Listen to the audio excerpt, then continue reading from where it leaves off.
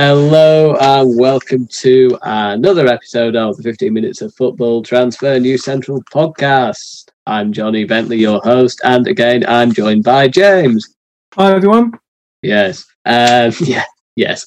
So, I mean, it's been another bizarre week, and I said about 1 or 2 weeks ago, it's been the strangest season on record, and it's the narrative keeps reoccurring every week. It would seem it's been another bizarre week of Premier League football, and indeed football in general. In many ways, Real Madrid suffering a shock home loss in La Liga. It doesn't happen very often to Cadiz, and it's just been a bit crazy. We've got 4 topics today, looking at Liverpool and Virgil van Dijk, the state of them at the moment with a possible long-term injury for their talisman. Then on the other side of the coin, we'll look at Everton, who are performing really well at the moment, came out of the derby with a point, and where can their season go? Maybe with a bit of a look at their goalkeeper as well. And then we're going to look at Manchester United and Ole Gunnar Solskjaer. Massive win for them with a number of difficult fixtures coming up for Solskjaer. So it was important really to win at St James's Park and take the pressure off a little bit after the 6-1 embarrassment before the international break. And lastly, we'll look around the European leagues, the big 5 European leagues, with some big results going on over there. In particular, a very interesting Milan derby with an old hero, both of Inter and AC Milan, turning up with a double. I'm sure you probably know who that is if you haven't seen the score already. Big Swede, he is. Big Swede. There you go. That's your countdown teaser before we get there. It's Henrik Larsson. No, it's not. We've not come back out of retirement. But we'll start with topic 1, which is always a good way to begin. Liverpool, Van Dijk. Crazy game. I suppose it makes sense actually at the start of the 15-minute segment to maybe look at the game as a whole yesterday, the 2-2 draw against Everton. In case you hadn't realised, this has been filmed on a Sunday night, so we're referring to it as yesterday. I mean, it was one of those, actually. I thought Liverpool played a very good game, certainly much better than they did against Aston Villa, where they were embarrassed 7-2. And it felt a bit like Murphy's Law in many ways. For those who aren't aware of Murphy's Law, it's whatever can go wrong will go wrong. Yeah. And it did feel a bit like that, to a point where after the full-time whistle and I digested the game as a neutral, I did feel sorry for Liverpool fans. And that's, that doesn't often happen to neutrals. But it was a great game. 2 good teams. Everton have been playing really well. Rossi's doing a great job there. And Calvert-Lewin is, on fire right now. Scored yesterday. Yeah, and of course Liverpool. We know Liverpool. Great team. Coming off a really bad result, so kind of a bit of pressure, especially in a derby. So did well, and there was a goal I think in the 9th, right at the end, that was kind of given offside by VAR, which probably wasn't offside. So they'll be a bit upset by that. But I think that kind of pales in significance to what happened to Van Dijk, which all rivalries aside, is awful injuries. I think it's an ACL, judging by the scans that they've talked about today. That's a horrific injury for any player, and hopefully he comes back and makes a full recovery. And but that's a really big blow for Liverpool, because he's an absolutely key player for them. He really is. In fact, I mean, arguably, you could lose one of your they could lose one of their attackers.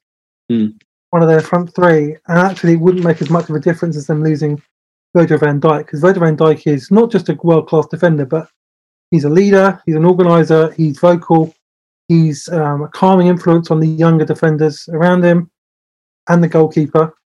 He makes a huge difference. I mean, we saw the difference when he signed for them, from the half season before he signed to the half season after he signed. He made a huge difference. So that will be a massive blow for Liverpool. That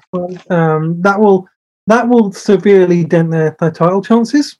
Doesn't mean they're out of the title race at all, but because they've still got Gomez, they've still got.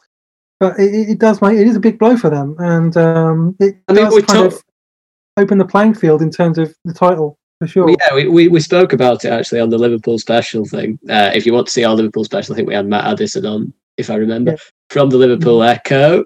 If we go back to that, I asked Matt at the time, who did I think, I asked him, was there any player who Liverpool could theoretically lose and replace, in a transfer market scenario? I know they don't have that now, but I did ask him that, and I sort of suggested that Salah and Mane, as good as they were, there were options there if they lost someone of that, caliber, because they get a lot of money and they could replace him. One of those two, maybe with a Jadon Sancho, maybe even with a Kylian Mbappe, if they so desired and could manage to persuade brilliant Frenchmen to come in. But even if they had a transfer window, I think Van Dijk is the one player, maybe with Alisson as well, maybe the fullback should argue as well. It's very tough, but Van Dijk is the one who seems to be the least replaceable. As you said, all of the things that really you attribute with him: leader, brilliant defender, with his defensive instincts, very fast, very good on the ball, scores goals in the opposition box. He is, the best defender in the world, the best centre half in the world. So to lose him is, as we say, there's been the report suggests an ACL. It is quite big, and I'd just like to draw the comparison to you maybe with last season. Manchester City lost Aymeric Laporte for the majority of that campaign, and their defence suffered massively as a result of it. Not just because he's the best defender at Manchester City and probably the best defender in the Premier League aside from Van Dijk, best centre back, but also because his playing out from the back was also better and more consistent than the people who were alongside him. And that severely dented Manchester City's hopes of retaining their title, because the balance, it was broken essentially, and he was a huge cog in that wheel. So can you see similarities there with Van Dijk out? We say Gomez and Matip are very good centre-backs as well, but we also thought that with, say, maybe Stones and Otamendi from before, when they lifted the title before. And, it turns out that when Laporte isn't there, maybe the good centre-backs don't look quite as good as they maybe did. That's true. And I think, there's a big, the intangibles that Van Dijk brings. Like I mentioned, being vocal, being a leader, being a calming influence, kind of the mentality thing. It makes a difference. Those things make a difference.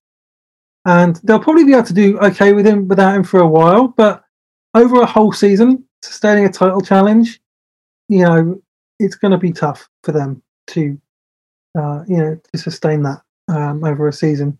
I remember then, and this is a long time ago, when Roy Keane did a cruciate ligament injury for Manchester United, 97-98, and they were running high at that point. They were at 12 points clear. They kept going for a while without him, but eventually, his not just his playing ability, but his leadership, his influence, his experience, his mentality. They missed that in the end, and they lost the title, to Arsenal.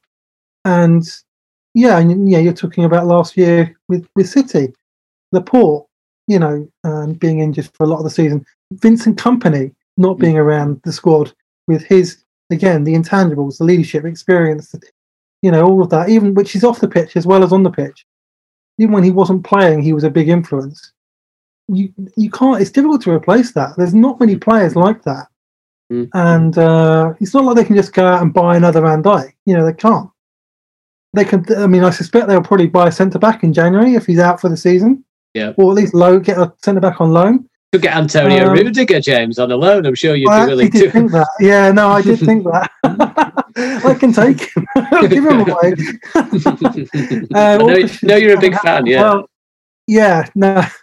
But yeah, I think they will they'll probably go into the market for a centre back. Yes, James is a big fan. Just as a disclaimer, James is a big fan of Antonio Rudiger at Chelsea. That's why he's offering him their service. Yeah, I'm a big fan of Antonio Rudiger at any other club than Chelsea. Yeah. poor Rudiger. Leave him alone. No, he's a nice guy. Actually, he's got a good mentality.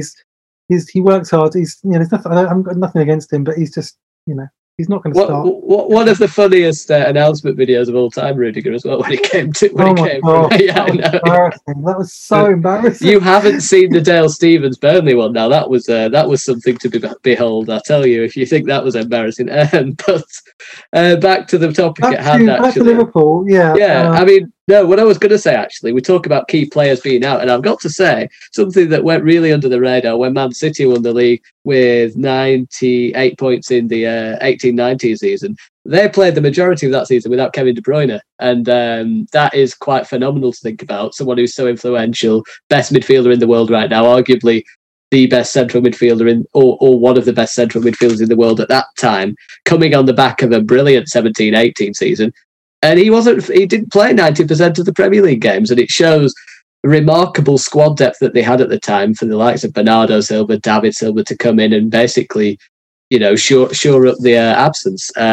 Liverpool might be trying to use that from a little bit of inspiration, hope that the sum of the parts that they already have can make up for the absence, I guess, of their defensive warrior at the back, their defensive leader, their talisman in many ways. And I was just going to say, actually, with Alisson also out till we think some people are saying he might be back in October, by the end of October, sorry, or the start of November. So that would be good, really needed, I guess, in the circumstances. But suppose Alisson and Van Dijk aren't in the team for a period of time. I mean, does that hinder Liverpool's ability to play a high pressing game? Because obviously, when you do that, you're asking a lot of your centre backs when your full backs are basically wingers, and you're asking a lot of your goalkeeper to act as a sweeper to clean up anything that gets past your centre backs. Now, if Alisson's not available and Adrian's in goal, Adrian's not a convincing sweeper at all, and Van Dijk is a world class defender because he takes big responsibility in a back two in many ways. Are Matip and Gomez able to do that to the same level? Obviously not. Van Dijk's in a level of his own. So do you think that they might have to compromise the high line a little bit and maybe say, right, we drop back 10, 15 yards? Well, yeah, that's the big question, isn't it? I mean, playing a high line works when you've got someone like Van Dijk who's quick and aware and positionally good. I think Gomez is quick though, isn't he, James? But the difference Gomez is, and it's and this is where the organisational thing comes in, because Van Dijk can just say, "Look, go there, don't go there, or stay back," or all that kind of thing, because he's quite vocal and he knows what he's very aware of those kind of things. He's experienced as well, whereas Matip won't probably do that. So they're. Like if they play the high line, if they keep playing the high line, they will get caught out a little bit.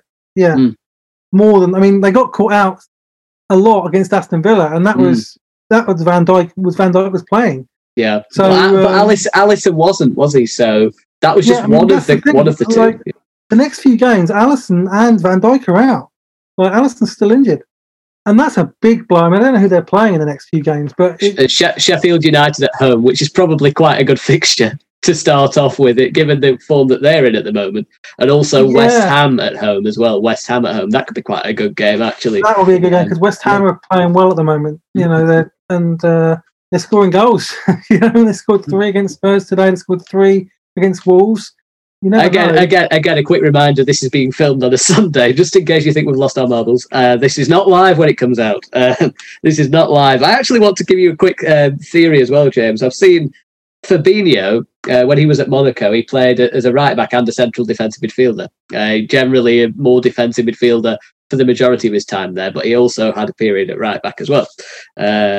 So he's quite a versatile performer. And we've seen him play at centre-back for Liverpool on occasions, and I think actually Fabinho as a centre-back could help sort of that roll out, because I think he's not unbelievably quick, of course, but he's not a slouch either.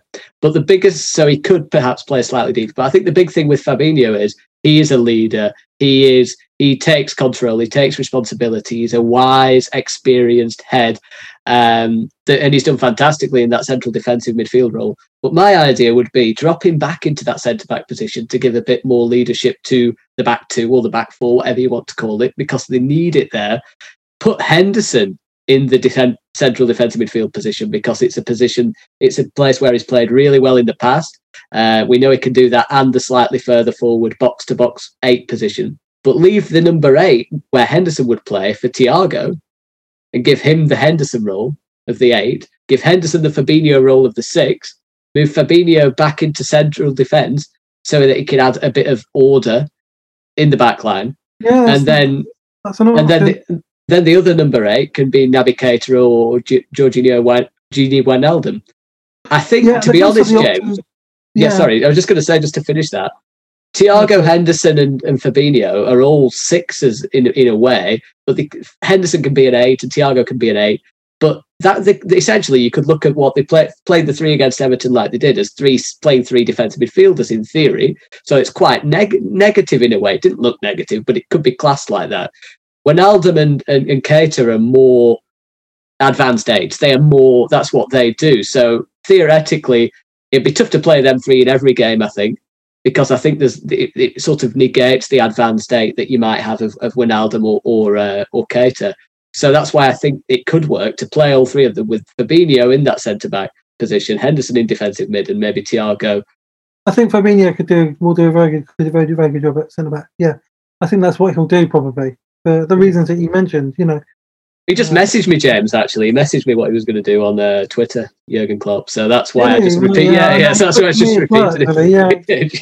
Yeah, he told me, yeah. Yeah, so... I think Fabinho played at centre-back against Chelsea this season and we played really well. And Bayern Munich in the Champions League a while back, I think. Very. And Van Dijk was injured then. They were great. So maybe that's where they I'm not sure. It doesn't take them out of the title race at all, but it does make it a bit more open, Yeah. I mean, the top 2 right now who are the top 2 right now? Everton and Villa. Everton and Villa are the top 2 right now, right? And Liverpool are third. So, it's an interesting one. I don't think Everton and Villa will be in the top 4 come the end of the season. Everton could be, maybe. Fantastic segue, James, because that's the second topic of the evening. Yeah, it is. Well, it is now. It is now. So, I mean, Everton on that, another team who were in that Merseyside derby. Obviously, there need to be 2 teams to play in a derby, but they were also, it was a derby embroiled in controversy, and we talked a bit about it before. The whole. We'll go with Jordan Pickford to begin with, actually, and analyse him a little bit because first of all, I think most people are in agreement it should have been a red card, in the first 10 minutes because it was a reckless tackle. Jamie Carragher, I think, summed it up perfectly, saying, I don't think it was malicious. He's getting a lot of abuse on social media. But again, as Carragher said, these things do happen. Sometimes rush of blood or a genuine attempt to get the ball when you're in a panic state. And that's what happens. I don't think he meant it, and I would agree with that. But Pickford should have been sent off with many people believe, with the first 10 minutes. Yes. And then as you touched on before, in the latter stage of the game, in added time, when it looks like his team's going to take a point, it looks like Liverpool's won it when Henderson drills a low shot in. Pickford should get it, and the ball goes over his hand, and it's a goalkeeping error again. Looks like Liverpool's won the derby, but obviously it's pulled back for offside. So really, I mean, aside from those 2 moments, actually, Pickford's had quite a good game. But on another day, there's been 2 massive opportunities there for him to have cost his team in a massive game, and it's not something we're not used to, is it? I mean, it's a bit worrying, isn't it? The amount of the regularity, the regular nature of the errors that are cropping up by Pickford. It's a bit of a concern now, isn't it? It is a big concern. It's if it keeps on, it could potentially sabotage this season. I mean, there's a couple of goals they've conceded this season because of Pickford directly. Well, as I said, James, in brief, I know I waffled there, but 2 big things in that derby that went for him could have easily gone against him.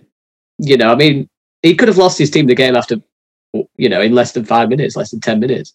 Sorry, less than 10 minutes when he did that challenge on Van Dijk. That could have they could have lost 3-4-0 because they'd have been down to 10 men. Liverpool were, rampant. They were the man advantage. You couldn't see any way for Everton to come into that game. And then when you think that they've got the point again, you think he's made the error that's given them the victory at the end. So 2 major things that could have gone wrong that went for him, and it kind of masks it in a sense. But I suppose I could ask you as a Chelsea fan, James, is this like Kepa Arrizabalaga 2.0? It is. Yeah, it absolutely is. Although I think I don't think anyone can get to the levels that Kepa got to in terms of Oh, how poor he was. And yeah, maybe I'm a bit biased in that respect, but yeah, it almost seemed like with Kepa that every shot face went in. But Pickford, yeah, he's making silly mistakes, and it is a problem when you don't have a keeper that you can trust. It's a problem because the defenders then get nervous because they're not confident in the goalkeeper, so they might like being caught in two minds as to what to do because I don't have confidence in the goalkeeper, so I might not pass it back to them because I might make a mistake, or I need to get so. When centre backs don't have confidence in the goalkeeper, that's a big problem for the defence. It makes a huge difference. I mean, Liverpool had the problem when Karius was in goal for Liverpool. There was the same issue, right? Because because he made silly errors that he shouldn't make, that a Premier League keeper shouldn't make, and so something has to give. Something has to, at some point, he has to start eliminating these mistakes. If Everton want to be competitive consistently over the season, they're going to have to sort that out because they're playing well right now. They won't be able to they won't be playing well every single game. They'll have a bad run because every team has a bad run. If they keep, if he stays in goal, that's going to damage their chances for sure. Well, no matter how good their centre backs are or how well organised they are, if the goalkeeper's a problem, it's a real problem. Yeah, I mean, I think you've summarised perfectly the importance, as I say, of having the goalkeeper. I'm going to offer a counter argument in a second, or at least some kind of balance to what he does give this Everton team. But we talked a little bit about Kepa there, and as you know firsthand, the effect that giving almost being a goal down in a game every week can have on your respective team. And I know that's certainly not affected you particularly well watching that with your goalkeeper, as I say, single-handedly putting the opponent one up in a lot of games. But I mean, we look actually at the games this season, and just going through a few of these. I mean, I think in the Brighton game recently as well, Brighton didn't have a shot, or they hadn't had an attack of note, and then he spilled a poorly taken shot, and then Mapai came in and scored the rebound. Against West Brom, some people were saying he could have done a bit better with the Diangana goal. I think in the cup game, I can't remember who they played, but he made two. I'll come back to that actually, but he made two mistakes in that cup game as well. So it is a bit of a problem in many ways. And but I suppose I'll make the comparison now, I guess, and then I'm going to do the counter a little bit. But it reminds me a bit of when Manchester City got Claudio Bravo in 16-17 season. Bravo, for me, you looked at him and he was perfect for what Pep Guardiola wanted, style of play-wise. With his feet, even last season, you'd argue. I mean, with his feet, there's only, I think, Ederson as a distributor maybe in the league. Maybe Alisson. Only Ederson comfortably, who's a better distributor than Bravo was in the league. Because, Bravo was exceptional at kicking the ball. Mid-range passes, short range passes, long passes, always often very accurate, and never, he wasn't at all fazed by having the ball at his feet. He'd come out with the ball. He was really comfortable in terms of keeping the build-up play going and encouraging his team to pass out, and that was perfect. However, he was giving away almost a goal a game because he wasn't good. He was making mistakes and he wasn't saving enough shots, and that's obviously fundamental for a goalkeeper. And it took time, but eventually then Guardiola said, well, probably enough's enough, and he put Caballero in goal. And then the summer after, he got Ederson in, and Bravo was then just the cup keeper. So, essentially, he was very important for Guardiola's style. Caballero was never going to be the long-term answer, but it was like the short-term stopgap for the goals that the City team were leaking. They needed a bit more stability in goal from just a saving perspective to get the Champions League football that City needed in his first season. And then the season after that, they got Ederson, who was even better than Bravo with the ball at his feet, which is quite something because he was also brilliant with the ball at his feet. But more importantly, he was also a very good shot stopper, and he gave confidence, I think, to his defence that if they were breached, he could make one or two key saves that were needed, and he wouldn't let easy goals in. So do you think there's a point that I suppose that I'm almost feeling my counter argument there. Do you think there's a point that Pickford at the moment has Ancelotti's trust? Because when Everton play out from the back, he's very good at it. Just like Bravo was, he's very, very good at it. Yeah, he is. Sorry, I was going to carry on. I just thought I've spoken. No, I thought you were going to carry on. Yeah. I stopped. I like this. Well, actually, I will. I'll just finish this point then. I thought I'll let you speak, James, but I'll just finish my point in that even when you saw him against Liverpool and he wasn't playing well, you just had to watch his passing out from the back, and that's why I agree with you to a point. He doesn't fill his defence with confidence, and I'm thinking of that with the balls coming into the box and there's a nervousness. But I do disagree with you on the point that they might be afraid to pass back to him, because I think he's good on the ball. I think, you give Pickford the ball. I think sometimes he unnecessarily kicks it too long and gives the ball away. And I saw once or twice, I think James was looking as though to say, why are you doing it so quickly? Sometimes I think he gets a bit carried away. But on the whole, if you watch over the 90 minutes, the amount of times he plays low-driven passes, 40, 50 yards, and beats a line, beats a press. And you think, there's not many goalkeepers that could do that. There really isn't. The comfortableness that he has on the ball, coming out, dribbling with the ball, playing a nice short pass to his defenders, playing first-time passes up the field, hitting Calvert-Lewin with balls over the halfway line and not consistently hitting, his men over the halfway line. He can do... technically he's a very, very good keeper, and there's not many in the league that can do what he can do with that respect. So it's not like, they've got Olsen now, huge goalkeeper who they got on deadline day as a backup. I don't think, well, obviously, I don't think anyone expects him to just displace Pickford really, because, everyone was saying Romero maybe because he can do the kicking a bit as well, and they should maybe get a keeper like that. But do you think Ancelotti, as I say, and you were going to answer that, but that range of passing, the ability to build up play, comfortableness that he has on the ball, it makes them a progressive team. It makes them a level ahead some other teams. So that's probably why he's there. Yeah, that's it. And we've had this conversation about goalkeepers before, where we were talking about England goalkeepers generally. That the modern goalkeeper needs to be good on the ball, needs to be good at distribution. There's two kinds of goalkeepers. We talked about this. Pope, for example, does not good at distribution necessarily, but a great shot stopper, great in the air, commanding, all those things that are kind of old style keeper that you'd want. I mean, I still want those things in a keeper, but yeah, now in modern football, you need to have ability on the ball, and it does help when you have a goalkeeper who can pass out from the back and is good at distribution and all of that. And Pickford is good at that, and that's probably why he still plays, because he's good at that. But he's got to improve his shot stopping. He's got to cut out the mistakes. He's got to, because otherwise, ultimately, he will pay the price, because ultimately a team can't keep conceding silly goals. And if a goalkeeper is responsible for you conceding silly goals, then ultimately at some point you have to make a tough decision, And didn't they buy a keeper in the window? I thought they got Olsen, didn't they? They brought Olsen in. Very, very opposite. A huge goalkeeper. I think he's 6'5", if I remember rightly, 6'5". But I don't think he's as renowned for his capabilities on the ball. So I don't know if Ancelotti's necessarily going to, unless it gets really desperate, he's going to be reluctant to make that change. It's why I think myself and others were thinking Sergio Romero, get that done, because Sergio Romero's very good on the ball. And he's also very, he's been a very consistent, well, at least second choice goalkeeper for Man United in Europe over the years, and he's also quite good with the ball at his feet. So it made sense, that one, I think. They couldn't get that done.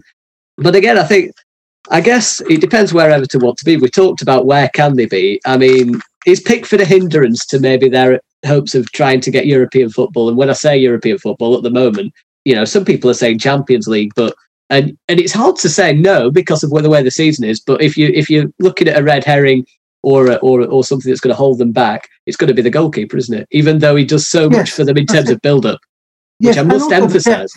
As well, because strength and depth over a season, you need that, because fixture congestion, injuries, especially this season, which is really congested. Yeah, it's tough to sustain it over a season anyway.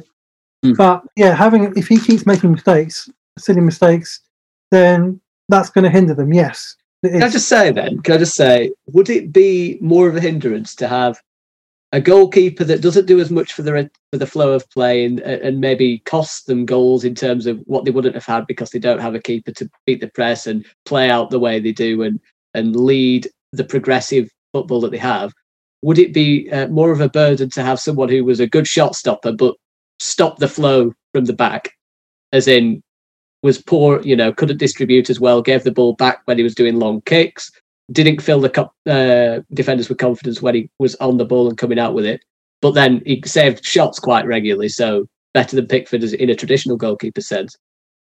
Which one do you go with? I mean, if you want Champions League football, James, like some of them do, I think you need someone who can do both. Yeah, absolutely, I agree. You need someone who can do both. And I'd always err on the side of stopping goals rather than scoring them, because you can score, and we've seen this weekend, you could score in 2 games, you could score 3 goals in a game, but if you can't stop goals, it doesn't matter. You still won't win games. If you keep clean sheets, you have a better chance of winning games. Like, if you keep a clean sheet, you only need to score 1 goal to win a game. And not many teams keeping clean sheets now. No, well, Aston Villa are. I mean, I think Aston Villa have kept... 3. Aston Villa have 3 clean sheets out of 4, haven't they? They've only conceded 2 goals. Remarkable. They're going to win the league. They're winning the league. Absolutely. They are.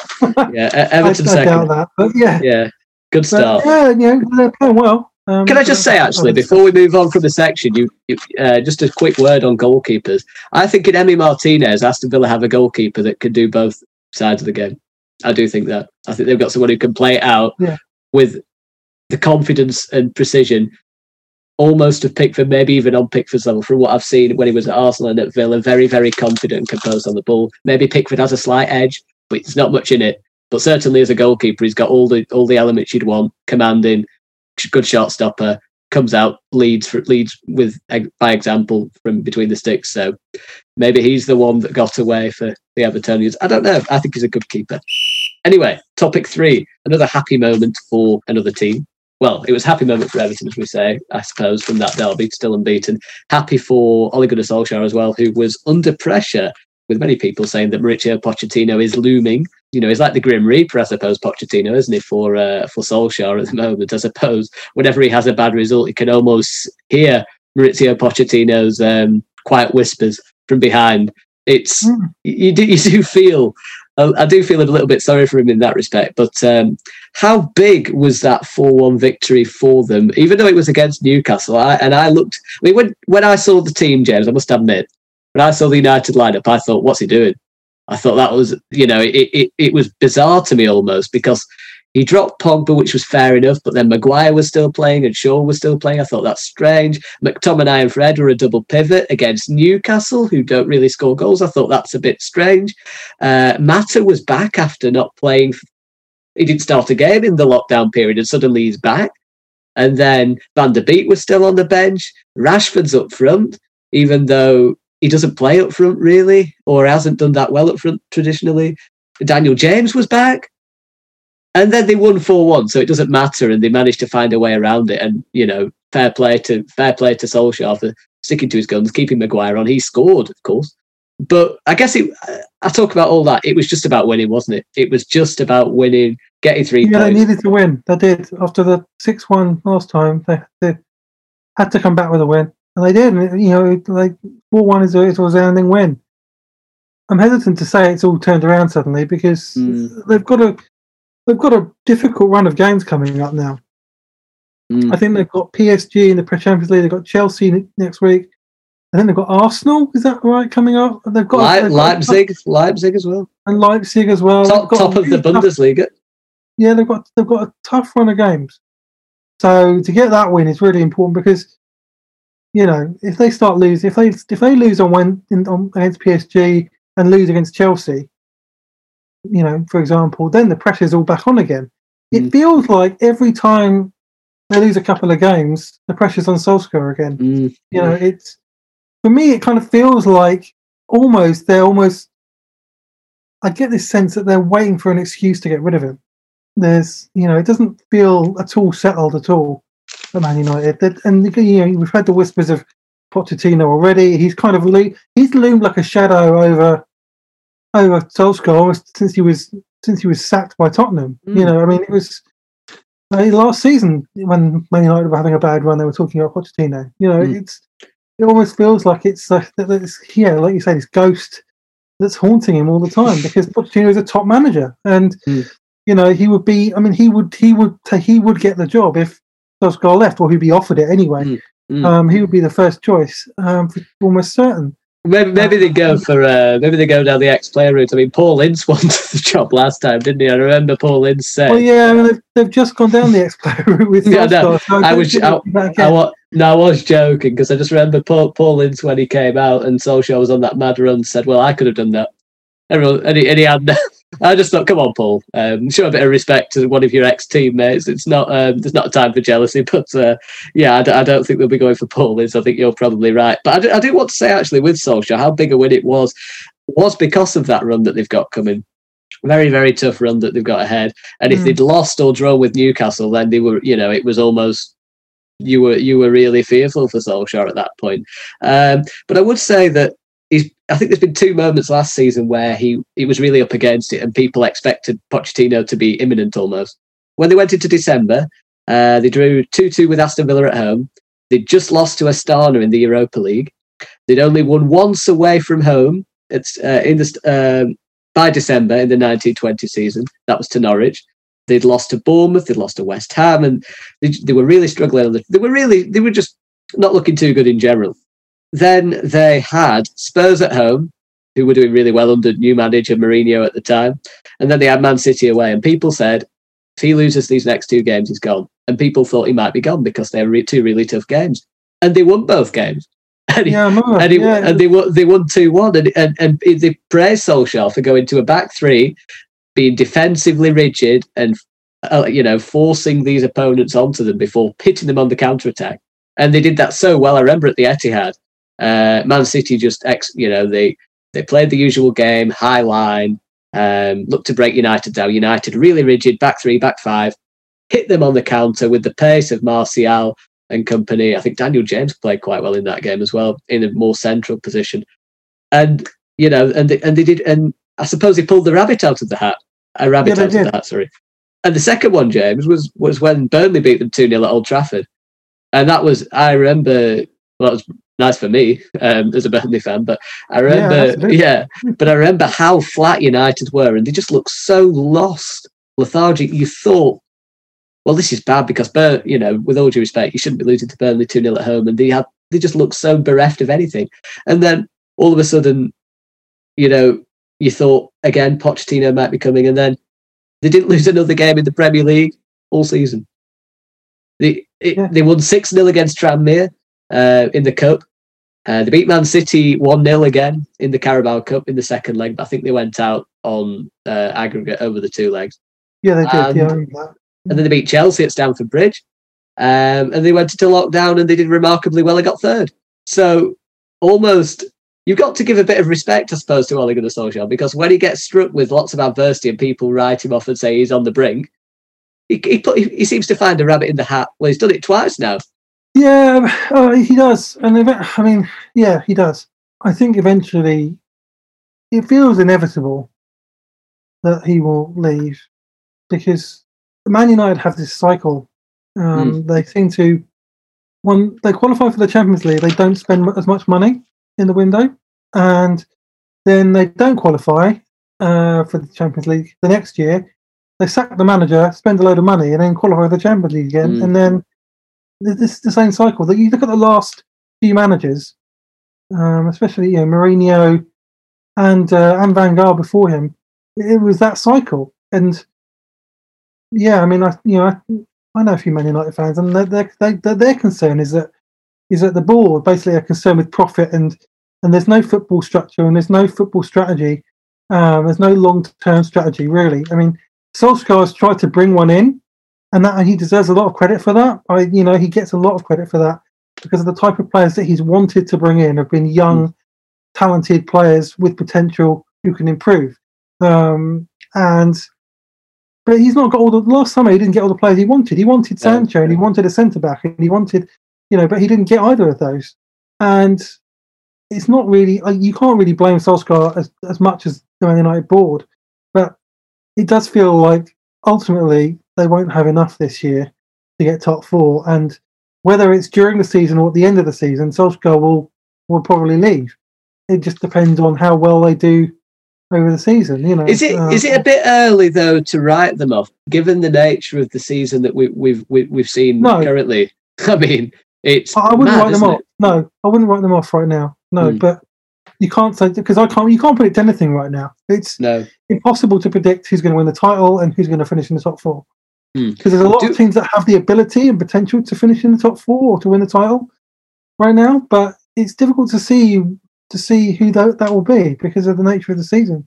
I mean, do we think that maybe I don't know? Do we think I do think a lot of people they're writing off Cavani really a bit too soon because he's, judging by his social media, working incredibly hard, and he wants to let the world know he's working incredibly hard to get himself fit and firing for the upcoming season. I think the only reason I think he missed the start of against Newcastle, I think, was due to I think he had to be do his isolation period, didn't he? Because he came over, and I think he was in isolation, so he couldn't just jump into the team against Newcastle.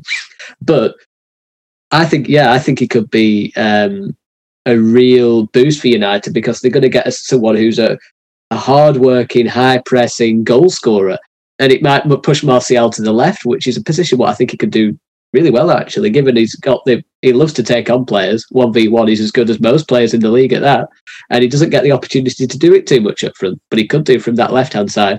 Gives Rashford a bit of competition as well. You've got Van der Beek, who can still come in. You've got Alex Telles, who's probably going to come in over Shaw. So, in a crazy, crazy season, in a very underwhelming transfer window that United have had, I suppose anything's possible, even for Solskjaer. And I've got to admit, if I agree with you, I think this thing goes in cycles, and I do think that they are looking for an opportunity to maybe bring in Pochettino. However, if Solskjaer manages to see out the season, I mean, should we just take our hat off to him and say, you know what, you deserve a lot more respect than the majority of people have been giving you? He will get respect for that, yes. I don't think he's an elite manager, but he will get respect. Yeah, but is Frank Lampard? He'll deserve respect. He'll deserve respect for that achievement. Yes, he will. But who is it? Is Frank Lampard an elite manager? He's not yet. No, I don't think he is. No. Is Mikel Arteta? No, he's not. Even though I've lauded him as a star. I think there's an element of Arteta you can see that he's got that potential. I agree with you. I do think that Arteta could become an elite. I really can see. You can see it. You can see it. Those intangible. And Lampard, to be fair to him, he's got £250 million to back up his. This is a season the way he's got to start proving himself. Yeah. No, but I mean, go on, James. Last two on this topic. But any words of encouragement, maybe for United fans, and what do you kind of? I know we've had that sort of negativity, but is there something that makes you think, actually, you know what? Maybe not necessarily the 4-1, but given the way that it's not completely imploded at the first time of asking, can you see a little bit of light? Yeah, they've got quality players. Their squad's not a bad squad. They finished third last year. Yeah, and Cavani. Yeah, it depends on how fit he is, how often he can play. I bet he gets nearly 20. He didn't play that much because he was injured and didn't get many goals. So if he stays fit, I think he'll get nearly 20 goals or 20. If he stays fit, that'll be a big asset for them. Yes, absolutely, no question. Yeah. So and Telles is a good player, very good player. Definitely will do well for them. And so there's seeds of optimism, So it's not all kind of give up hope. And I mean, ultimately, if Pochettino did come in, I mean, crikey, what a manager to have. And ultimately, even if the worst did happen and Solskjaer left, Pochettino is a top manager. So it's not all doom and gloom. No. My prediction, if Cavani stays fit, I think he'll certainly extend Solskjaer's lifespan at the club, because I think he'll add a new dimension to that attack, breathe new life into the club. And also, I think with Alex Telles bombing on from the left, I think he could also add a spark, which has been lacking a little bit with Luke Shaw there when bombing forward. Perhaps in a similar way to Ben Chilwell at Chelsea since he's come in. But anyway, topic 4, broad European sort of outlook. And I suppose I sort of touched on it before. I don't know why I build it as some kind of little teaser for who might have scored in the derby. Because 1, it's obvious. And 2, it's about 3... It's about 4 days later, so I mean, you'll have probably seen the news, but you might not have done.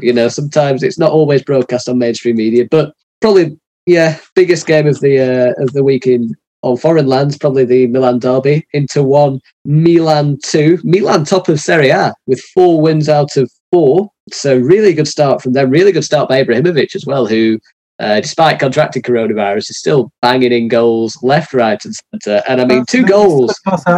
Yeah. 2 goals against Inter. Antonio Conte's Inter Milan, who many were tipped to mount another title push this year, or maybe even go one better than second. And disappointing result for them. And fans were frustrated it took so long for Antonio Conte to bring Christian Eriksen off the bench, given that the team were quite rigidly set up. But 39-year-old Ibrahimovic, I mean, aging like a fine wine. Player, no question about it. Absolute elite player. What were your thoughts on him, though? I mean, he's a very polarising player. I personally loved him. I bought his book. I love him. I think he's fantastic. He's the kind of player that I'd love to. Most people would love to have at their club because of just his quality first, but also his character, his leadership, his confidence. He's a kind of player that lifts other players around him. When he was at Manchester United, you could see that it made a huge difference to their season when he was until his injury. He was brilliant for Man United, wasn't he? He was so good. I mean, I always wonder what would have happened if he hadn't got that injury. Because I think he would they have signed Lukaku even if he hadn't have had that? I don't know. I think they probably would. I don't know. Interesting. I don't know because he's proved he can still do it now. I feel like when he came back from that injury initially, and Man United fans will say he wasn't the same player for that last half of the season in his second season. So he went to the he eventually went back to the MLS, but he was outstanding in the MLS. Really revitalized his career, came back with a bang, and people thought, it's just the MLS. So he came back to Serie A, and now he's doing it again for Milan. It was almost like he needed that, that release, a slight drop down in level to rediscover himself. Yeah, that's right. And to be playing at Serie A top level for 39 and performing consistently is phenomenal. No, it You've got to keep yourself in such. As you get older, your body is less easy to stay in shape and play at elite level. And for him to be able to do that, especially with the body he has, he's a very tall, big built body. So to be able to do it is incredible. Really, it's. Yeah. And who knows? I mean, again, you don't know what can happen this season. It's just, Milan. On the top, I mean, Stefano Pioli in charge has got them playing with a more defensive structure, or at least not a defensive, not defensive minded, but more structured at the back. Simon Kjaer and Alessio Romangoli. Kjaer brought in, big guy at the back, leader. Romangoli linked with many clubs usually during transfer windows, but not perhaps the leader that Milan wanted. Kjaer's come in, perfectly suits Romangoli, made a big impact in that defence. Also Donnarumma, as everyone knows, very talented young goalkeeper, again linked with various Premier League clubs always in transfer windows. Yeah, I mean they've got a good blend of young players as well, which helps with Ibrahimovic being the opposite end, and also Hakan Çalhanoğlu, set piece genius. Also can offer something. I suppose Ibrahimovic is also pretty dab hand on set pieces, but the general makeup of that team is quite promising anyway. And even though a title push you might have thought would be out of reach, this season is quite crazy. I mean, Juventus dropping points against Crotone, and it's Crotone's first point of the season. A bit of a stuttering start for Andrea Pirlo's team. 2 wins, 2 draws.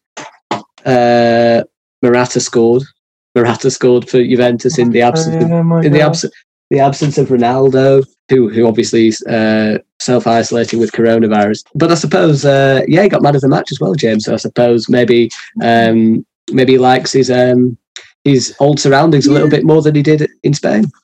I think for Morata, he always wanted to go back to Italy. Mm.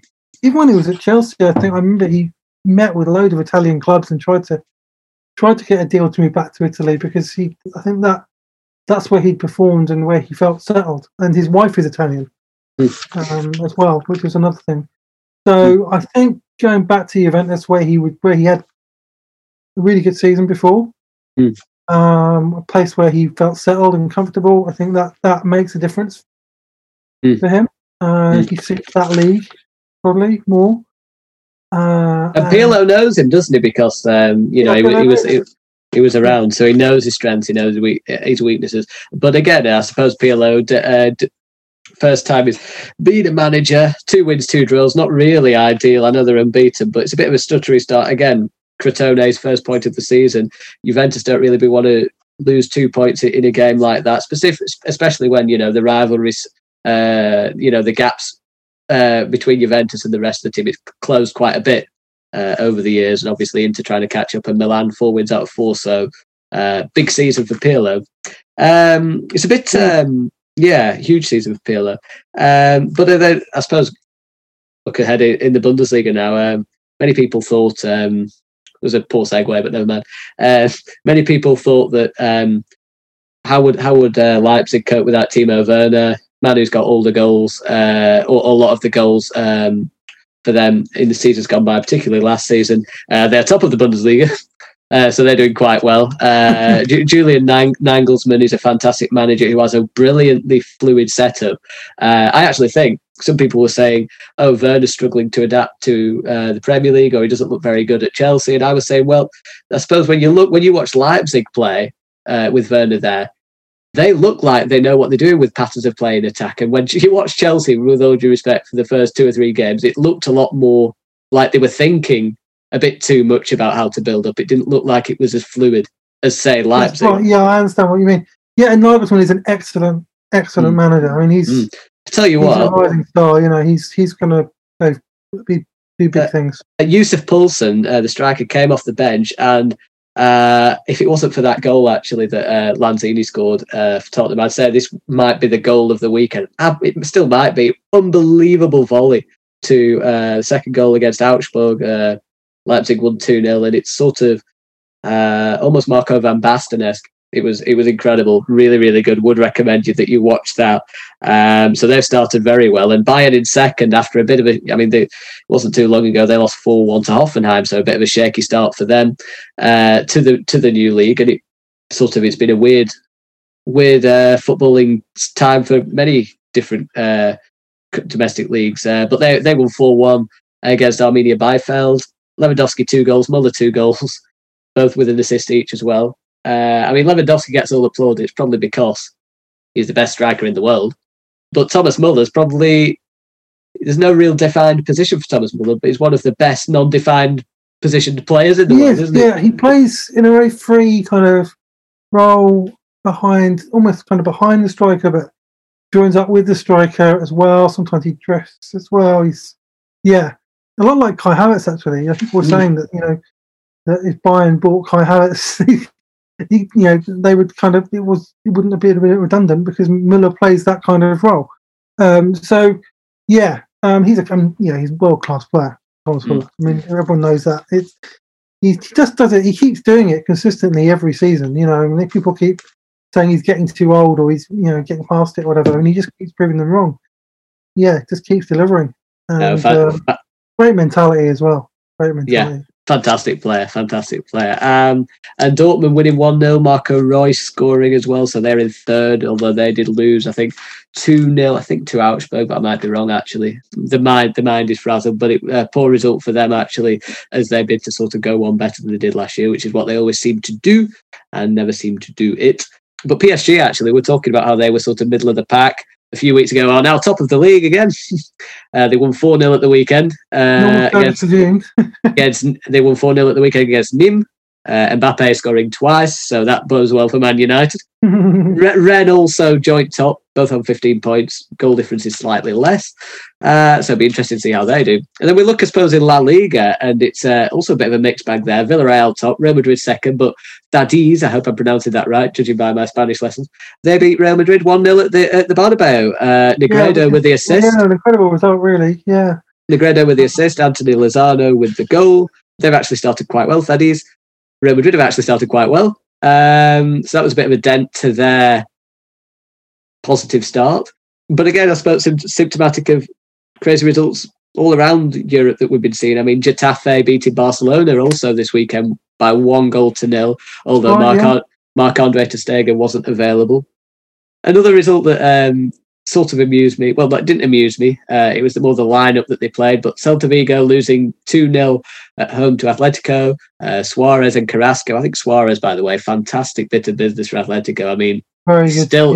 Arguably still in the top 5 strikers in the world. Arguably, depending on what way you look at it. But so, phenomenal play, and also embodies the Atletico manager with his attitude on the pitch. He does, yeah. And the thing that amused me the most, I suppose, was the front 2 players that started against Celta Vigo. Who were they, James? Who were Atletico's 2 front players? Was it Suarez and Costa? It was Suarez and Costa. I mean, that is elite. That is elite. That's just like going to war, isn't it? It's going against 2 thugs, isn't it? I mean, that might be a bit disrespectful to them. They're both very good players, but yeah, yeah. Oh, it very, very amusing. I mean, I do feel a bit sorry for them because João Felix came on for Costa, and there's some good rotation there, as many people say with Atletico and so on. I think João Felix is an amazing player. Whenever you watch him, you think so silky and brilliant, but it just doesn't work with him at Atletico. It just seems it doesn't he needs fit to move the style. To a club that plays a better kind of football that suits him. Yeah. Would be great for him because most top teams there play a style of football that would suit him. Man City, Liverpool, Chelsea, they all play a style of football that would suit him. And no one can defend in the Premier League, it would seem. So I mean, you've got some wonderful. You can make some wonderful opportunities. Yeah, I don't know what it is this season that nobody can defend. It's very strange. It's truly bizarre. I mean. Yeah, I suppose as a lasting sort of that was a quick run through, I know, but it always is so much to cover. But there's a lasting thought on this particular topic. We've seen strange results not just in England but across Europe, I suppose. In England, I think we've probably seen more goals than anyone would have expected, and I suppose in Europe we've seen also. I mean, we just go back in the Bundesliga, Bayern losing 4-1 to Hoffenheim, and then they won this week 4-1. Dortmund losing 2-0. There's still some crazy results going on, particularly, and I use Germany as the example there to prove it's not just England. So what do you put it down to? What do you put this crazy anomaly down to where defenders can't defend, big teams look very, very vulnerable? Is there any overriding factor there, or is it just simply, are we just simply overthinking it a little bit? I think there's a few things. The congested nature of the season, there wasn't much of a break between seasons. Top teams played more games last season, cup competitions, Champions League, Europa League, whatever. And teams that went far in Europe, their season finished a lot later. They didn't have a proper pre-season. Their early season fixtures were their pre-season and not had much time to train together. It's been kind of 2 games a week so far. Even for teams that aren't in Europe, it's been 2 games a week. There's not much time to do work on the training ground. So top teams, starting a little bit behind. And it's notable that the 2, Everton and Aston Villa, the 2 top teams, they went in Europe last season and had a kind of slower end to the season, had a proper break, had a proper pre-season, and recruited well as well. I mean, that helped. But yeah, it's not a surprise that they started the best and they looked the freshest and the most prepared because they've had the most time to prepare. The other teams will surely catch up with them, and they will. but that's definitely one factor. Yeah. I think that's the main one, really. I mean, just to summarise with there, I mean, PSG Champions League final, only a week or so later they were playing in Liga and half the players weren't available. That's why they started so sluggishly, because most of the team were having a break. They came back and now they're top of the league. Bayern Munich, a bit later, it wasn't quite as straight after the Champions League final. They had a bit of a rest. Bundesliga season started.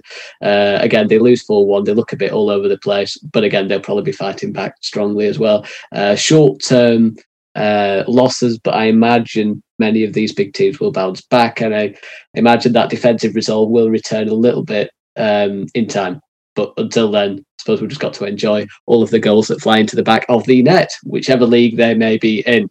And that's that for that. 4 wonderful topics, I hope, discussed at length.